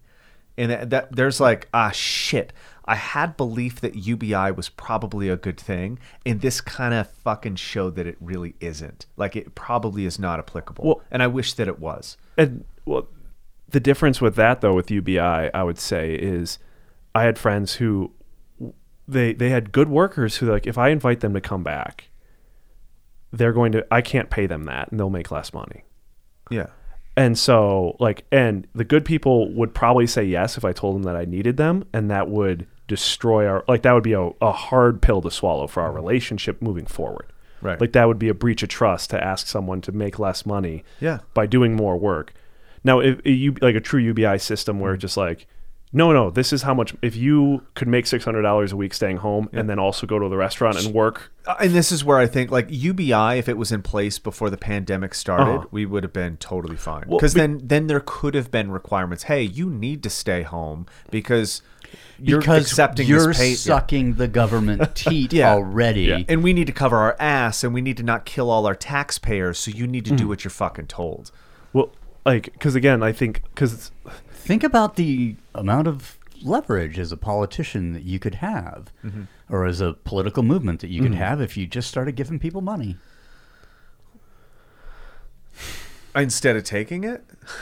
Well, you take it too, right? Take with the right, give back with the left. And then print hand with your ass. Just print money with your ass. No, you don't even have to. It just comes out. Oh, right. Yeah. I'm just shitting money because how do you do that? I'm a politician. Yeah, because paper. It's a high fiber diet. It doesn't feel as bad to pass as gold nuggets do. That's why we got away from the gold standard. Exactly. It's just too hard to. It's too hard to ship money when it's gold. Like with the restaurants, because like I have friends who work in the restaurant industry and who own restaurants, and it's just like, it's like there's one, her daughter was, I think she worked at 2 places, and we would do 3 shifts in a day sometimes because they didn't have enough workers. Yeah. And then like there were stories of like some places that started having COVID outbreaks quietly and trying to hide it. And she ended up leaving one of the jobs, and it's just like she kept her other ones, but like, and again, it's the type of person who's going to work. Yeah. And it's so problematic because like I feel like so many of the restaurant workers are going back to work when they started getting kicked off their unemployment, or when their unemployment wasn't covering enough. And so again, it's this weird, like the incentive is like, it's just you're responding to these incentives, and the people directing the incentives, their incentive is to get reelected. And so their incentive doesn't necessarily match up with like, well, it doesn't have to be right for me to get reelected. It just, in the end, everybody has personal interests. Right. And we call like, there's this idea of sacrifice, right? Oh, you need to sacrifice for it. Well, let me and maybe this is a conservative fucking point, but it's going in kind of a different direction. If like, what if the only way to vaccinate, or the only way to like survive this pandemic, was that if the healthiest 30%, or let's just call it the healthiest 10% of our population, had to give blood or give something, donate to the unhealthy 90%, but it meant that the 10% would come down to match the unhealthiness of everybody else. So everybody across the board is equal. Now that the 10% healthiest people take care of themselves, exercise, get sunlight, eat a certain way, sleep enough, have good relationships, all that stuff, their life would become a little bit more poorer. Would it be worth it to help the 90% live?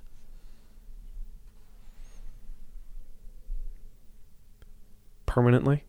permanently. Like no, like as in like the 10%. Like you drop, once you drop, you donate what let's call it bone marrow or something that you can't regrow fast or you can't reproduce or whatever the thing is. Would it be philanthropy to do that? To require, well, first of all, if you make people sacrifice, that's not a sacrifice. Well, it could be. So this is a really interesting point in learning Hungarian.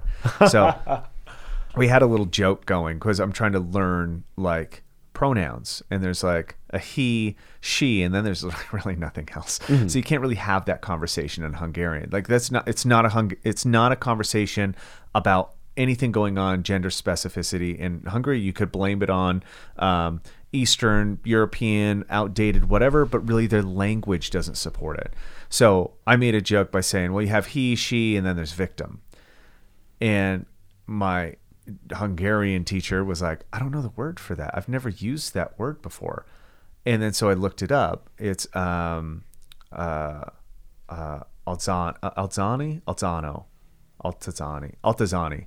or Altazana, something like that. And he goes, oh my God, that's fascinating.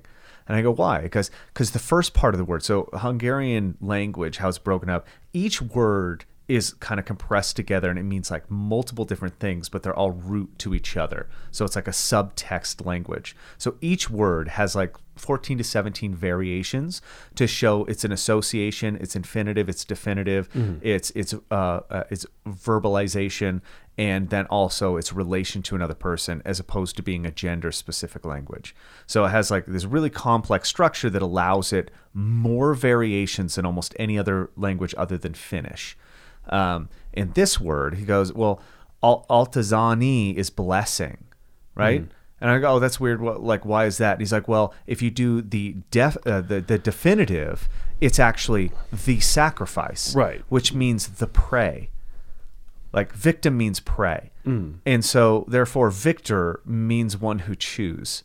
Like, it's predator. The victor is the predator, and the sacrifice is the prey. But to bless something is the same root word as to sacrifice it, to get rid of it, and then eventually to eat it. It was like this whole language, like it makes you look at how we use language and what we assign to certain people in kind of a different way. And so it's just like I sat there, it was like kind of mind blowing to see like, man, we don't break things down and get to the root of what we mean for certain things. And so it just like, every little lesson is pretty interesting, because learning a language as like a grown-ass fucking almost 40-year-old is a completely different thing. You apply what your interest into the language, so you learn it a different way, a more meaningful way than if you learn it as a child when you're just told to remember X, Y, and Z. You never really remember why something is the way it is, unless you go on later when you have like cognitive function to understand root language and etymology.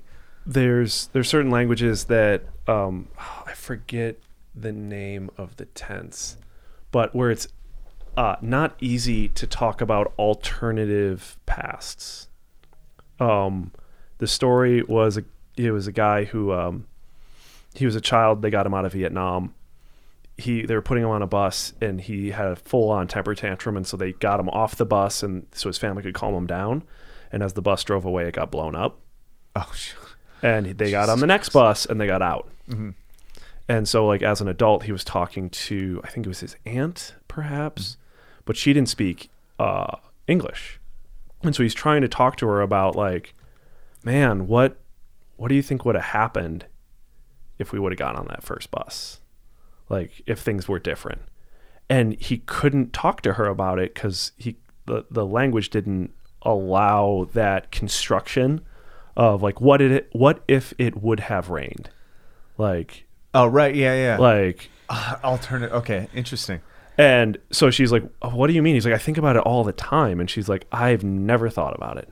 Because her language doesn't allow the her language to think that does way. Not. Well, or if it does, it's just clumsier. And our abstract. language is so easy to be like, what if I would have done that differently? What if I would have stayed with that person? What if I would have changed this way? What if I would have gone to that school? It's ruminating. Yeah. And like, our language is real good at letting us sit around and graze on low nutrient fucking thoughts. Yeah. So this is kind of when we were in Peru, Aaron, we went and ate somewhere, and we were like learning Spanish at the time. So like we were in the car with a bunch of people who spoke Spanish, and so we're like pointing at things they're teaching us. We're laughing about like what to say. She's like, "Oh my God, I'm so full. I feel so fat." She's like, "I ate so much. I feel so fat. How do you say that in Spanish?" And I was like, "I don't know, something gordita, or like I don't little fatty. I don't know, like." And someone is like, they legitimately were like, you can't say that in Spanish. You can't you can't relate a feeling to not being accurate or true. You state your state. I am fat, not I feel this way. Right. And I was like, oh, that's a fucking nightmare for like associations for all pronouns. Of the current and like generation. Let's just say. and I mean, you were talking about how many of the Manhattan Project scientists were Hungarian because of the structure of the language, and like that's something that's always interested me in the sense of like the framework of our thought process is the words we use, and the words we use are better at some things and worse at other things, and it's almost like it's the invisible framework that allows us to have certain thoughts, or encourages certain thoughts or certain ways of tying ideas together. Yeah. And it's like it shapes the things, and we take it for granted. It's how you see the world is through like how you learn to verbalize and describe the world. And I think inherently our language, although it's an accumulation of a bunch of different, core languages, it does a really poor job because it has no like really good structure to it. Well, I think we do a really poor job. There we go. I was waiting for that. Yeah, because I think the language is there. I think it's just a tool like any other. Where I some don't think people that are. It is there. Oh, well, I have to disagree. I just think that it's been around for so long. It's just like it's like any tool where you have to know how to wield it. This is where so you could say yes, I'm just like don't know how to use our language correctly, but there's some like core things that just aren't there. Like how English translates into mathematics makes us just universally like inept at mathematics. It has nothing to do with our inability to process mathematics. It has to do with our ability to describe the function of mathematics. In that sense, like we were talking about it before with training, it's like sometimes knowing when to put the tool down and pick up a different tool. Right. And so at a certain point, that a lot. It's just like, oh, this isn't the right tool, so we're going to switch. And maybe that's the language thing where it's the user, not the tool. Where if English isn't what you need, then we're going to talk about this in Mandarin. I love that. That really has become like a big driving force to like learn a language in a country that I don't live. And there's very few people that fucking speak Hungarian in Utah. There's not very many of them. I probably know like the majority of them. And it's like but when you start seeing what this language is able to do, you're like, man, that's really fascinating to be able to look at the world like that and describe it to another person. You're like, it's gonna help do something. I don't know what that is. Furthermore, that book that you need to read still, Lisa Feldman Barrett, the feelings one. Yeah, The Secret Lives of Emotion, I think is what it's called. Like one of the things that she discusses as being a really important habit is to granulate your emotions and to use language and feeling. And so it's just like, okay, what is the difference between sad and somber? Like, how are you feeling? Like, be more specific. Be more specific than that. This is what Mark was saying the other day with Kenton, because Kenton was like, oh, I'm very happy to be here. He's like, I need to stop doing that. I am happy to be here. Like the accentuation of something doesn't necessarily make it more so. Is that very with an exclamation point? Or is it, I'm very happy to be here? Or is even happy the word? Can you do better than that? Exactly. Yeah. Exactly. And then, and speaking in ways where, I think this is what this person needs to hear, or I'm not saying what I mean. I'm saying something to fit in, or to smooth this over, or to at least try and communicate this feeling, even if I'm gonna, but I do. Not everything needs an adverb. Right. Yeah. Well, and Stephen King would agree with you. that could be a shirt.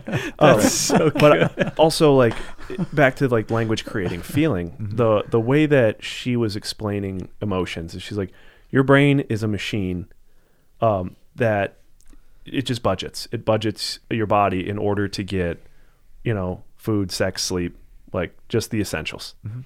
And you respond to it, it's an interpreter. And so you respond to these signals and your body gives it emotional names as a shortcut to prep you for what it thinks is coming. And sometimes it gets it right a lot, and sometimes it gets it wrong. And so her funny story about it was that she went on a date with a guy that she wasn't really into, but she went anyway because she agreed. She's sitting there and she's getting butterflies in her stomach while they're having dinner, and she's like, maybe I do feel something. Maybe this is a connection. Or maybe she it's goes the white home truffle. and pukes her guts out. She had the flu. And What's this feeling? Blood. yeah, Is this love? It is. That's what she did miss it. It's a perfect sign of love. Yeah. and essentially, like, her body had expectations because she's out at dinner with this new person, and so it's reading her feedback loops, and it's like, oh, we have these sensations, which if we're in a romantic dinner, that's what this means. If she was sitting alone at the toilet, it would have meant something else when she had those feelings. It would have meant don't stand up just yet. Yeah. And so one of the things that she talks about is getting better, more sensitive at interpreting your body's feedback loops, is to have that conversation with yourself of like, what am I feeling right now? It's like, no, be more specific than that. How is it different than something that you've had that's close to this? Right. Like, I'm happy to see you, but like, it's also kind of like, I feel bad that I didn't reach out to you as much. So it's not like there's a little bit of shame into this. And like, to be honest with like what you're feeling, because it's going to allow your body to be like, oh, I have a new box now. This word now carries these other connotations. So back to what you were saying about Hungarian having all these connections, is it that the English language already has connections for you, and so you close off possible connections because you're like, oh, that's not what that word means because there's this other word or there's this other word, versus like, I gotta go unlock a door. Oh, nice. Versus having like this larger idea of like what things could be. And I think in addition to sensitivity, I think one of the things that you're making me think of is patience. Right. So we don't have a lot of patience these days and when it comes to language, I'm really slow. I try to slow down, and I'm sure it's really annoying to a lot of people that are having conversations with me, but I have a lot of respect for people that are able to speak really quickly, eloquently, and drive a point home very fast without, it's like firing so quickly. And I think it's like a form of athleticism. I totally agree. Yeah. I totally agree. It's amazing to see someone do it.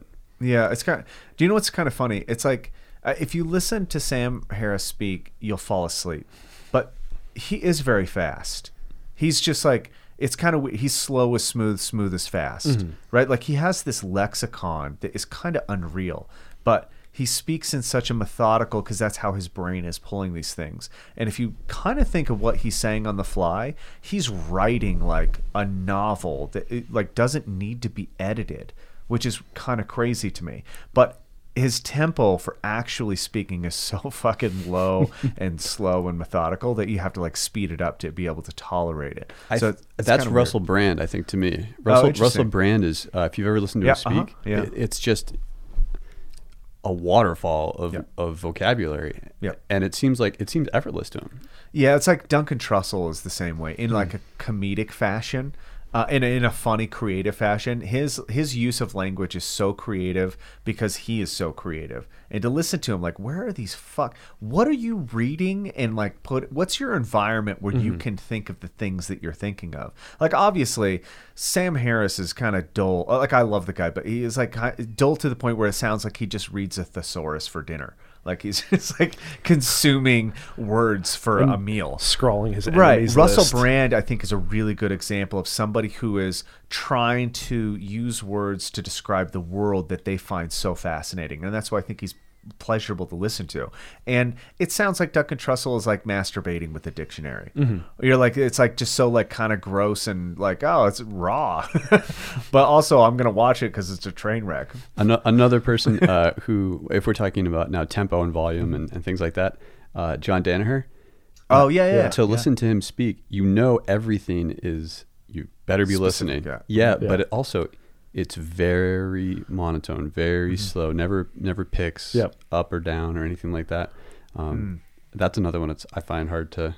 I also wonder what the difference is, parsing the difference between somebody who is teaching and then somebody who is talking. Right. Like somebody who's having a conversation to interact with. Do they actually change, or do they stay the same all the time? Because that's how they learn to communicate. And how much are they listening? Yeah. I don't know any of the people that we just mentioned. I'd be curious to see How well they listen. Absolutely. Yeah, that's a good point. Because that's a different thing. I've tried to challenge mine a little bit because I have a hard time listening. I don't have a good auditory response. I don't retain a lot of information auditorily, which is why music is like kind of a teaching mechanism for me. But somebody gave me a while ago about crossing. So I always look my right eye. I look into somebody else's right eye. And they said, actually, the trick is when you're speaking to somebody, use that. And when you're listening, look at their other eye with your left eye. Right. So you cross paths, and it will change the connection to how you're receiving information, because you're so used to looking in one and directing your voice. And if you don't switch it, your brain is still on the same train as saying I'm giving information, right, as opposed to listening. So I've tried that. When I'm conscious of it, it really does change how I receive something, funny enough. I feel like the two of you guys would really enjoy this practice that I'm going to mention. I love doing it. I may have soul gazing. Please tell me it's not soul gazing. If you're having a conversation with someone, shut down all of your responses.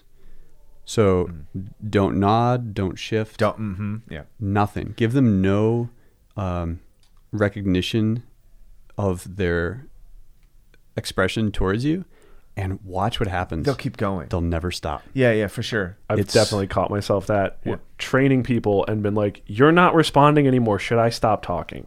It's amazing if you just let them just be still. That's an interview, like an interrogation technique. Actually. Oh, really? Yeah, it's I forgot what they call it, but it's like the extra pause. So I should stop doing it in my everyday conversations. No, I think it's a great technique. So I've been learning obviously about language and some other techniques having to do with coaching and connecting your language to be a little bit more powerful without the Tony Robbins bullshit where you're emphasizing or you're playing off of human emotions. Like real techniques to connect with people. And one of them was really interesting, is the kind of question you ask to get into a subject. And apparently they've studied this extensively from leadership point of view of what's the best way to engage with a serious conversation that cuts out all the bullshit. And I've used it and actually does really work. The question is, what's on your mind? Because it's totally neutral. And somebody doesn't feel, so if I go, hey, so what about this deal? Suddenly you're being interrogated and you change kind of your reaction to be more defensive posture. But if you go, hey, what's on your mind? We both know what we're both thinking about. And if you don't, you might need a second. And then, you talk about something, is there anything else? And then they'll go into what you guys need to talk about in a very honest and open, neutral way, which is the hardest thing to do. I dove into, you mentioned the word interrogation, and I dove into watching interrogations and having them critiqued, because it's a whole school. Yeah, it's conflict communication. It's amazing. Yeah. And to watch someone do it well, talk about harnessing the language. So and being able to read language, body language. Yeah, that's the hard part to do. Is the body language part is such a feature of it. So mirroring somebody to make them feel at ease. The other thing that's really interesting is that it's cultural specific, right? So in America, we're taught. This was in the conflict communication book that we went over like a couple years ago. A friend, an interrogator, brought this to me. He's like, "You should read this. This is really good." And one of the sections in there is about cultural identification, understanding that if you're in America and you raise your voice, like getting calm is sometimes the best way to calm them. Right? This is what like cops go. Yeah. Sir, like blah. Yeah. They're very stern, but they're very calm, and they speak very directly and slowly. They should, Or they pull their gun. Yeah. or they just shoot the motherfucker, because that's one way to communicate. But if you're in like some sort of Latin-based language, when somebody raises their voice and you don't match them, if you lower your voice and get very calm, it's disrespectful. Because you're saying I'm not going to come to your level. You're not worth it. And I thought that was, so we learned that because working with like baseball teams and stuff, a lot of them are Latin-based languages or cultures. And you had to like, when they get hot and heavy, you have to match them and you have to know when to do it. Right. Someone raises their voice, you get hot and heavy too, but not in a disrespectful manner. It's actually very respectful. I'm taking you seriously right now too. And you're like, it's a really hard practice, because if it's not your culture, you're like faking it. Yeah. And it feels fake. It's a really strange thing. So those kind of things I think are super. They're fascinating. They're not super fascinating. Nice. One of the things that I found quite interesting was the positioning in the room. So one that everyone sort of knows is if you're in an interrogation room, there's only one way in and out. Right. Right. So it's pretty similar to this room. Yeah, you block the door and something. Right. And so while we all instinctually know what that means, for instance, our position now is you, me, the door. And so if you're in an interrogation setting, what I'm physically saying is, for you to exit the door, you have to go through me. Right. Which is, I think, just an amazing subconscious thing. Huh? You're not, you know it. Yeah. Everyone knew that before I mentioned it. Right.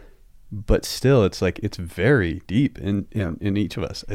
Sometimes I think the bigger thing is to like avoid things that like wrong signals. Like if you can pick up what the wrong signal is, because no one will be aware of it, but when somebody reacts poorly to a situation, you kind of want to try to understand, why did they react poorly? Like if you have to have a hard I think that's an important thing. What is the scenario in which you can have hard conversation? We know that it's not over the internet staring at a screen, because nobody has good interactions that way. And you try to think about, well, what scenario did we learn to talk like that? And it's like, it's almost always arguing, right? It's almost always like, whether it's a chat room with a bunch of people that you actually associate with, you're arguing ideas on a specific culture or thing that you're into. And you're arguing like, the relevance or the effectiveness of your thing that you know about. And so when it comes to everything, that's how we kind of approach it on the internet. I can't think of it's rare that you go to the internet for good laughs and good times. Like that, it is, but it's like, it's a video and you're just like receiving it. You're just consuming it. And it's rare that you're like interacting back and forth with somebody. And I think this is like one of the, just how the internet works is inherently against how we communicate naturally. There's no body language involved. Inflection is really hard to pick up. Right. People are not educated well on how to correct, grammatically, but also how to punctuate something so that you read, take out a couple commas, somebody's saying something totally fucking different. Right. And when people are hot and heavy, you're like, they're going to go harder and harder without realizing the importance of their structure of their words. Oh shit. Blowing up. Got somebody from Illinois calling me. It's probably a telemarketer. Yeah. They don't know how to communicate, so I don't talk to I them. thought that was it's a robot anyway. So It for sure is a robot. Hey, fuck you, robot. fuck you, robot. Fuck you. Asking a question. Yeah, I'm here. You're like, oh Jesus, it's super weird. Oh, should we wrap it? That was our that was supposed to be our short one. Oh, sorry for crashing. No, thanks for crashing. Man, it was good to walk in the door and see your face. Yeah. Didn't expect that one. No. That was really cool. Great. I'm glad you popped in. And I'm glad you're here. We're going to get to the symposium thing, so we'll have fun this weekend, and then we'll come back here and talk about how shitty it was. No, I'm just